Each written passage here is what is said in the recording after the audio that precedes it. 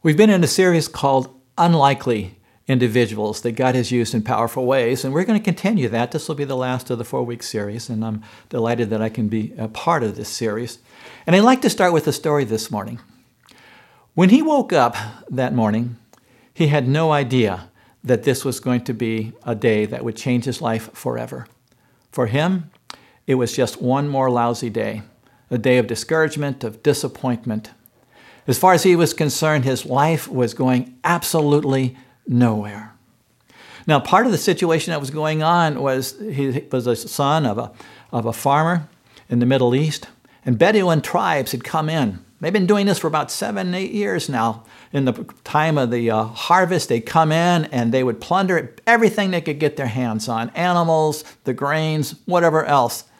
The people of his country would try to escape to the hills. They would find caves. They tried to hide as much as they possibly could, but they were living in absolute poverty. Well, his family had managed to hide some grain, and his job this morning was to thresh it. Now, normally, he would go to the top of the property where there'd be a nice flat area that was there, and there'd be a nice breeze. He would beat the grain. He'd have a basket. He would throw the grain up in the air, and as he would do so, that nice breeze would take away the chaff and leave the grain that would come down. But this was not an ordinary time. And so his plan was this. He would go down to the family wine press, which was not at the top of the property, but at the bottom. And there at the bottom, there would be a large hole that had been plastered around, and they would take the grapes from the harvest and put them in there. But this morning, he's in this hole with his grain. Now he's there, he's got a problem because there's a hole in the ground. There's no breeze. And I'm not exactly sure how he managed to thresh and to get the chaff away. Maybe it looks something like this. Not exactly sure. But as he's sitting there, trying to do something to thresh this grain, he must have been thinking to himself, this is the story of my life. I'm living in a pit. I'm a loser. I'm the least of the least. And in the midst of this, as he's trying to thresh this grain and willow it, a stranger appears and sits down next to an oak tree. And the stranger looks down at him and he says, "Hail, mighty warrior, the Lord is with you." And the young man looks at him and says, Really? Really, the Lord is with us? It doesn't look like the word Lord is with us. Oh, I've heard the stories about how he led us out of Egypt and brought us into the land, but frankly, what has he done for us lately? And the stranger looked at him and said, You and your strength, go and rescue the nation. And the man, No, you don't have it right. Listen, I am the least of the least of the least. I am very unlikely. I am not the candidate for this job. And the stranger looked at him and said, I will be with you, and you will drive these tribes out of the land. Now, something clicked in his mind, and he realized this was no ordinary stranger. And he looks at him and says, If you are really speaking to me, and if you are who I think you are, please wait. And quickly the young man ran. He got a goat. He killed it. He brought the meat back along with some bread and some oil and come back to the stranger. And the stranger said to him, Put it on this rock here. And then the stranger took his staff, touched the rock, and immediately fire sprung out whoosh, from that rock and consumed everything. And the stranger disappeared. Now, I don't know about you, but if that happened to me, I would realize that this is no ordinary person that's there. And so apparently did Gideon. And most of you probably by this time have figured out. I'm talking about that character that you studied as a child in Sunday school, the one with the fleece. You remember him? Well, we want to look at his life this morning because he is very unlikely. He's not the person that the average person would have said, he's going to be a great leader. God's really going to use him in some powerful way. And yet, God did. And so I want to look at Gideon's life, and I want to kind of unpack it, some principles along the way. And the first principle that I'd like to unpack is the importance of letting go of the past. Now, I'm going to go back to Scripture, and I'd like to read that passage that I just told you a story about. The angel of the Lord came and sat under the oak in Ophrah that belonged to Joash the Abiezrite, where his son Gideon was threshing wheat in a winepress to keep it from the Midianites. And when the angel of the Lord appeared to Gideon, he said, "The Lord is with you, mighty warrior." "Pardon me, my lord," Gideon said, "but if the Lord is with us, why has all this happened to us? Where are his wonders that our ancestors told us about when they said, 'Did not the Lord bring us out of Egypt?' But now the Lord has abandoned us and given us into the hands of Midian." And the Lord turned to him and said, "Go in the strength you have and save Israel out of Midian's hands. Am I not sending you?"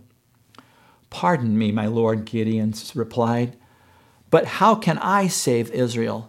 My clan is the weakest in Manasseh, and I am the least of my family." Well, I'm going to stop right there in this passage of Scripture. But first of all, I want to look at Gideon and his past. As far as he's concerned, everything stinks. The background is absolutely horrible. For 7 years, the Midianites and other tribal groups have come in and absolutely laid waste to the land. And he considers his family, at least in his mind, his family is the least. And among that family, he considers himself to be the least. If we were to use a modern term, he would say, "I am a loser. I am a loser." He said, "Pardon me, my Lord. How can I save Israel? My clan is the weakest in Manasseh, and I am least in my family." In his own mind, he's saying, "You are the weakest link." But there's also that problem of sin within the nation. Now I'm going to do a little bit of the backstory to this as we go back to verse 1, where we read this. "The Israelites did evil in the sight of the Lord, and for 7 years he gave them into the hands of the Midianites, because the power of Midian was so oppressive. And the Israelites prepared shelters for themselves in the mountain clefts, caves, and strongholds. And whenever the Israelites planted their crops, the Midianites, the Amalekites, the the other eastern peoples invaded the country. And they camped on the land, and they ruined all the crops all the way to Gaza, and did not spare a living thing for Israel, neither sheep, nor cattle, nor donkeys. And they came up with their livestock, and their tents were like swarms of locusts. It was impossible to count them or their camels. They invaded the land to ravage it. Midian so impoverished the Israelites that they cried out to the Lord for help." Problems on every side. Economic problems, political problems, social problems, spiritual problems, personal problems, family problems. Everywhere that Gideon looked, it was a disaster. And as he looked at himself, he felt like, I can do absolutely nothing to make a difference. Have you ever been there? You ever been in a place where you just felt like everything's falling apart? Nothing's going your way? One problem after another. Perhaps you look around our country today and you see all the problems that we're facing. Perhaps you're looking within your own family and you're seeing the problems that are there. Maybe it's your own life. Maybe it's something in your past that haunts you. Well, then you'd identify with Gideon. Well, I identify with him. And I want to share you a little bit of my journey. 30 years ago, I had started a church. And for the first 3 or 4 years, things were really going well. It was just amazing. God was blessing. We were seeing people come to know the Lord. People were being baptized. It was just a great time. But there was some issues that kind of were going underneath the surface. And then about 3 years, 4 years into it, one family with a few others quit the church. Now, when I say this one family, you might be thinking, well, that's just kind of like church life. What's the big deal? Well, within this family, I'll call him the patriarch. He was on the board. His wife was in charge of children's ministry and led a women's group. His son was leading the youth program. His other son was involved with the worship team. And you kind of get the picture that this one family had roles in every aspect of what we were trying to do in this church plant. And he left, and others left, and by the time the dust settled, about a third of the congregation had left, and that was just the beginning of troubles. A little bit later, the place that we had been meeting for those 3 or 4 years told us that the property had been sold, and the new owner said they no longer would allow us to meet there. And so we began to figure out where we were going to meet. So we ended up at a elementary school for a while, And then we found a warehouse that another church was using, and they had moved out, and they would rent that to us. And that lasted for a while until they sold it to another church, and then we had to find another place to go. And so we ended up in the parking lot of a building that we had bought. We gave a new definition to the term the church on the move. But each of those moves was stressful because of the loss of part of a congregation. I was no longer able to pay my bills. I had to become a substitute teacher, so we're trying to make ends meet. We're trying to keep the church together. I'm having to substitute, and my stress level is beginning to rise. We were also remodeling a building, and in the midst of that, we were having work days in the evening and on weekends, and so on top of teaching during the day, I had work projects at night with others within our congregation, and we're meeting in the parking lot. We're not sure how soon that we're going to be able to get in there. We're praying we're going to get in before the rainy season hits. And we finally got in there, and it looked like maybe things are going to come together. But the finances weren't there, and so I'm still having to substitute teach. And somewhere in there, my wife calls me on the phone and says, I'm leaving. You can have the cars and you can have the kids, but I'm out of here. And she moved in with the boss from her work. And so this added to the stress. And I'm feeling like, and I was a pilot, so this is an illustration out of my life, but I told the executive director for our fellowship of churches, he'd be the equivalent of the bishop for the Brethren in Christ. I feel like I'm in a plane with one engine has failed and the other engine's sputtering, and we're losing altitude. And I'm not sure whether I should bail out or try to find a place where I can land the thing.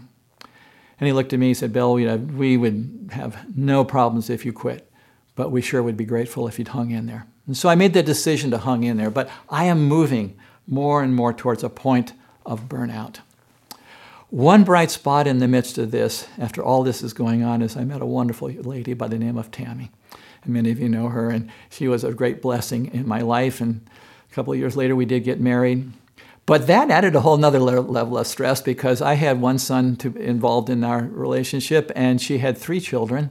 They were blessings, and we had children from 12, 10, 8, and 5, 3 new ones to me. Now, blending a family is like being in a blender. It was a challenge.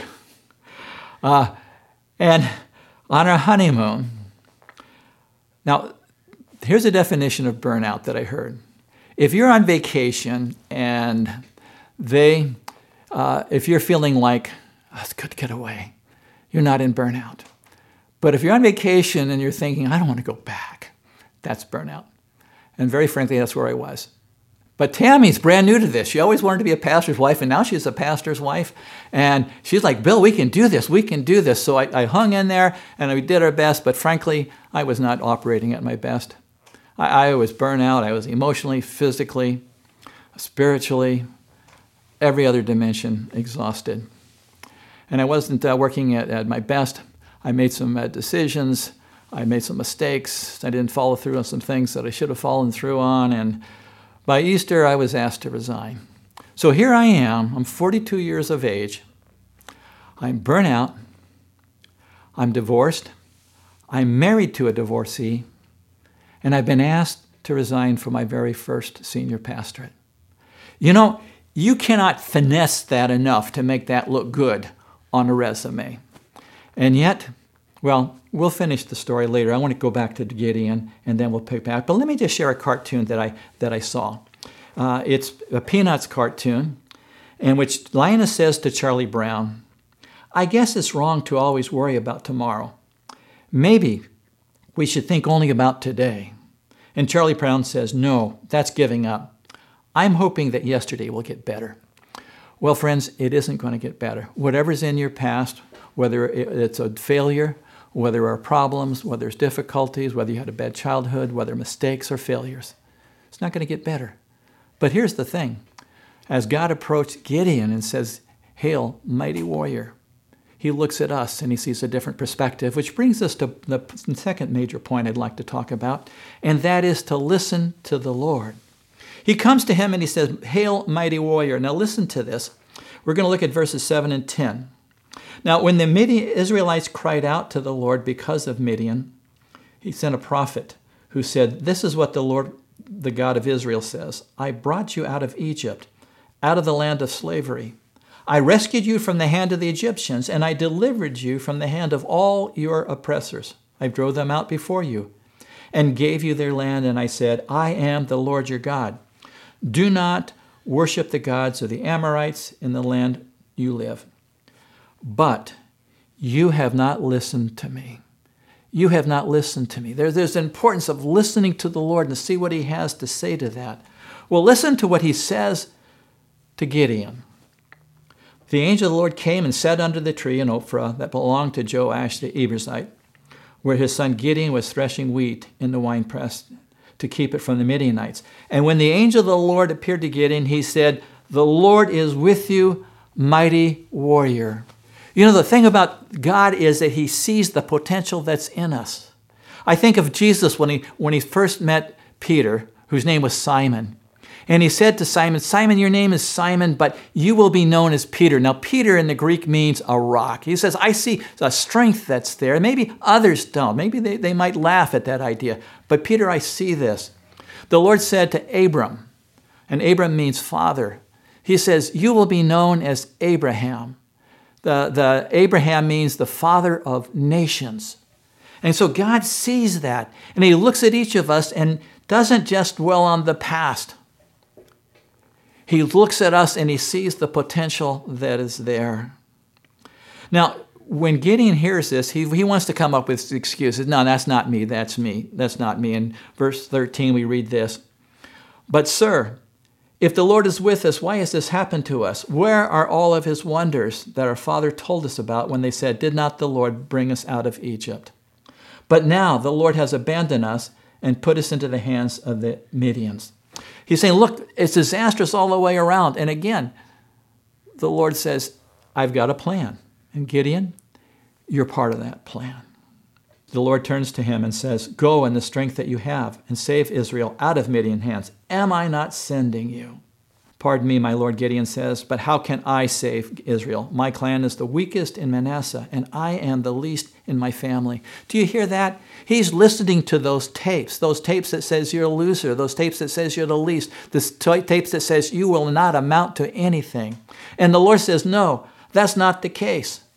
God sees Superman, but Gideon can only see Clark Kent. God sees Spider-Man, but Gideon only sees Peter Parker.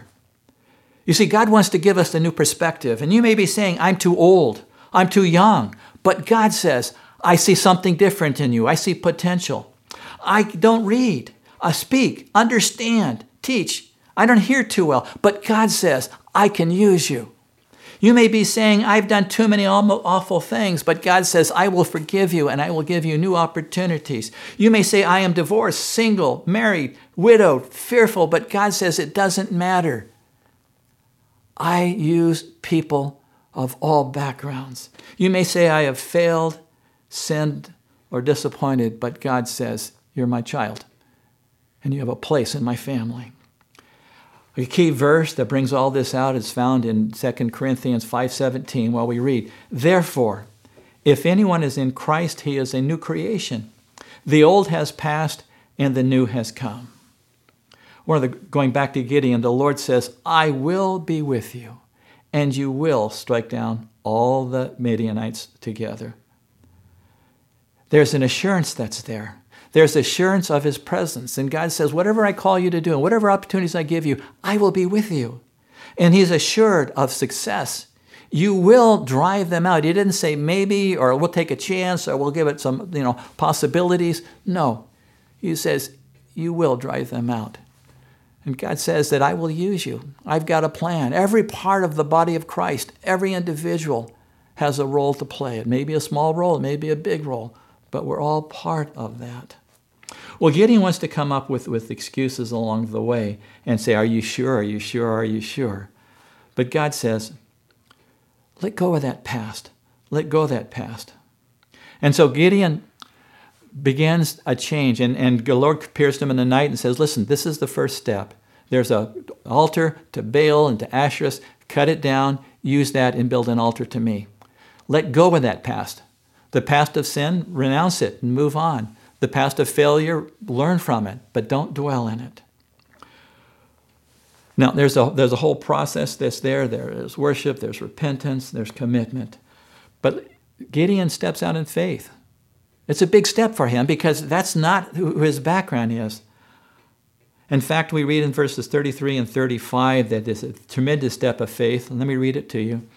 And now all of the Midianites and the Amalekites and other eastern peoples joined forces and crossed over to Jordan and camped in the valley of Jezreel. Then the Spirit of the Lord came upon Gideon, and he blew a trumpet, and he summoned all the Abiezrites to follow him. He sent messengers throughout Manasseh, calling them to arms, and also into Asher and Zebulun and Naphtali, and so they all went to meet him. And so now everybody's coming together. He's taken that step. It's a tremendous step because now they're looking to him to give leadership. But he still has doubts. He still has doubts. Now, one of the things that Christians have borrowed from the story that is incorrect is this idea of a fleece, that you put out a fleece to see if God wants you to do that. Well, that's not how God works. In fact, Gideon knew what God wanted him to do. He just wanted an out. And so you know the story. He puts out the fleece and says, Lord, pardon me, don't get mad, but I just want to find out if really you want me to believe you and to follow you. Make the fleece wet and around it the land dry. And so the Lord agrees and says, okay. So the next morning, Gideon gets up, grabs the fleece, wrings out a whole bunch of water, and then begins to think, maybe this isn't a miracle at all. I mean, a fleece, that'll gather water, and if the sun comes out, the land will dry. So he says to the Lord, pardon me, can we reverse that? And the Lord in his patience says yes. And so the fleece is dry the next morning, and the land is wet. So Gideon has no more excuses. It reminds me of the man who doctor told him you need to go on a diet. And so one morning he's talking to his coworkers, and he told them about the diet. He says, but I just felt like this morning the Lord wanted me to have a donut. And so I said, Lord, if you want me to have a donut, let there be a parking place right in front of the donut shop. And he says, you know what? The 10th time around, there was a spot right there in the middle of that donut shop. Well, that's not faith. That's trusting God. Let me give you another illustration from my life and also moving forward in terms of my story. Fast forward from what I just told you where I was burnout, divorced, married to a divorcee pastor who had been asked to resign from his first church. A year and a half later, on my birthday, I get a phone call. It's from an associate pastor in Indio, not India, but Indio, California. And he says, would you be interested in being our interim pastor? And I said, sure. And so I became the interim pastor. And over the next 7 or 8 months, I'm out there in Indio. They were looking for a new pastor, and they had put a search committee together, and they would be looking, but things were not looking well for that congregation. And I would have morning breakfast with some of the men, and one of those men, his name was Newell. He'd come up to me and he said, Pastor Bill, he says, you should be our permanent pastor. I said, Newell, no, I'm not going to do that. You see, it's not considered appropriate for an interim pastor to try to become the senior pastor. I said, Newell, we'll just let the committee do its job and trust that God's going to use them. And Newell said to me, I already know who God wants. He wants you. And I said, well, let's just wait and find out how God directs in all of this. Now, I had been sensing that maybe God was calling me to this church, but again, I didn't want to do anything appropriate, so I just prayed, Lord, if you want me to be the senior pastor, and I love it, but I don't want to be ahead of you, but I don't want to be behind you.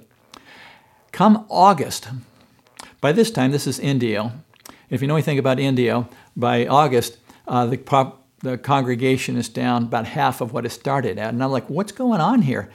They said, well, around March, all the snowbirds leave, and then around May or June, all of the seniors who don't have a job, they leave, and then by August, anybody who has vacation time, they leave, because it's about 120 there.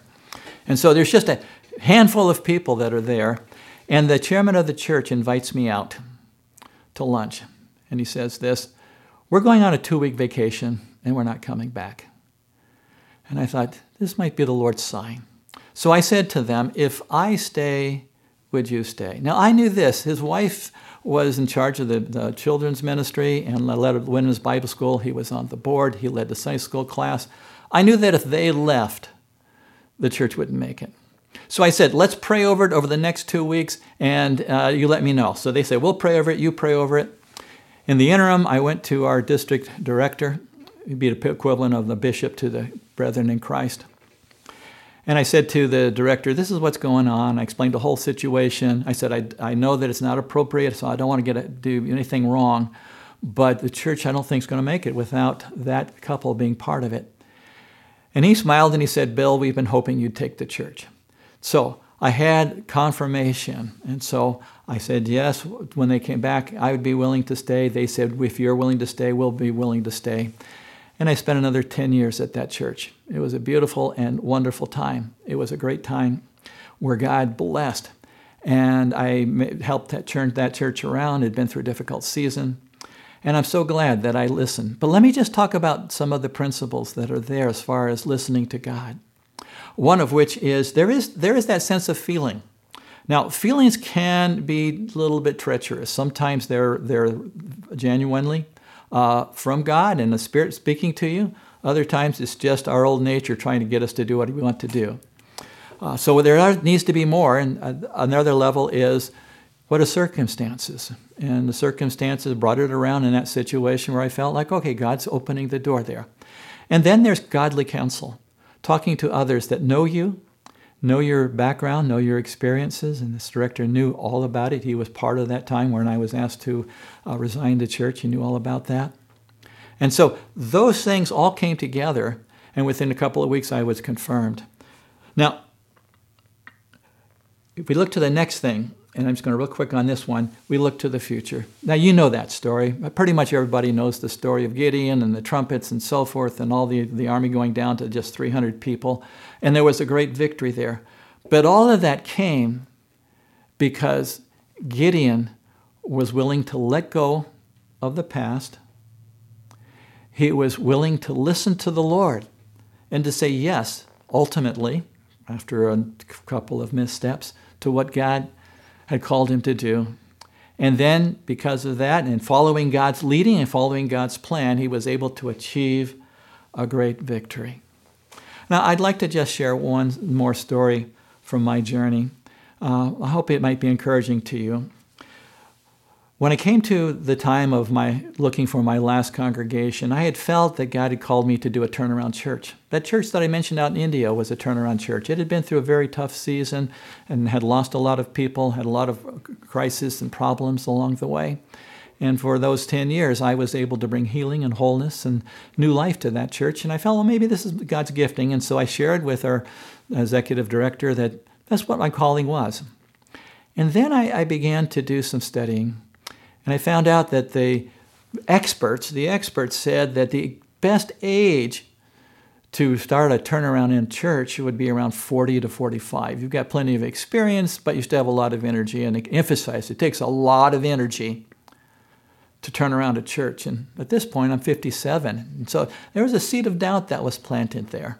That, do you really want to take on another turnaround church? But that's what I felt. And I had talked to the district director, and they had affirmed that that was what. So I got a call from a church, one in La Crescenta this time. I knew the history, 20 years of one disaster after another. No pastor had lasted longer than 3 years, and there was like 6 of them over that period of time. And I knew the challenge. But you know what? The 10 years that I was there, my last 10 years in ministry, were absolutely wonderful. Difficult, I'll admit, but very, very special. And I made a lot of friends along the way. It was a beautiful time. But I would have missed that if I would have said, I'm too old. And there may be some in this congregation that are thinking, I'm too old. Well, my friends, you're not too old. You're not too young. You're not to this or to that. God can use you. One final thing I'd like to share that may be encouragement to others. That group that came to interview me took us out to lunch at Coco's. And we sat around, and that was their search committee, and they asked me questions about my background and so forth. And we just went back and forth. And finally they said, do you have any questions? And I said, Why us? Why did you decide to interview and and talk to us about this? And I heard an answer I thought I'd never hear.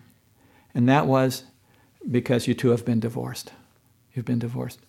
You see, we've had over 20 years of pain and heartache. And we need somebody that can understand that. Somebody that can help us to achieve healing and wholeness and begin to look forward to the future. And some of you may be thinking something like that in your life. That because of this divorce, because of this failure, God can't use me. But let me tell you, God uses people who have a brokenness about them, who've made mistakes, who have not been perfect. And God can use you and can find you a place. So let me finish with this thought. If God can use a burnout, divorced pastor who married a divorcee and who was asked to resign from his first senior pastorate, then God can use you, no matter what your background is. Let go of the past, listen to the Lord, and look to the future. Let me close with a word of prayer. Gracious Heavenly Father, we thank you for this example of an unlikely character that you used in a very powerful way. Help us to remind ourselves that you will use us. And indeed, sometimes the things that we are most ashamed of, the things that have been most disastrous, our failures, our shortcomings, that often those are the very things that you use in order to bless others. And so, Father, like Gideon, we pray that we would be open to listening to you and saying yes to whatever you call us to do. And I pray these things in Jesus' name.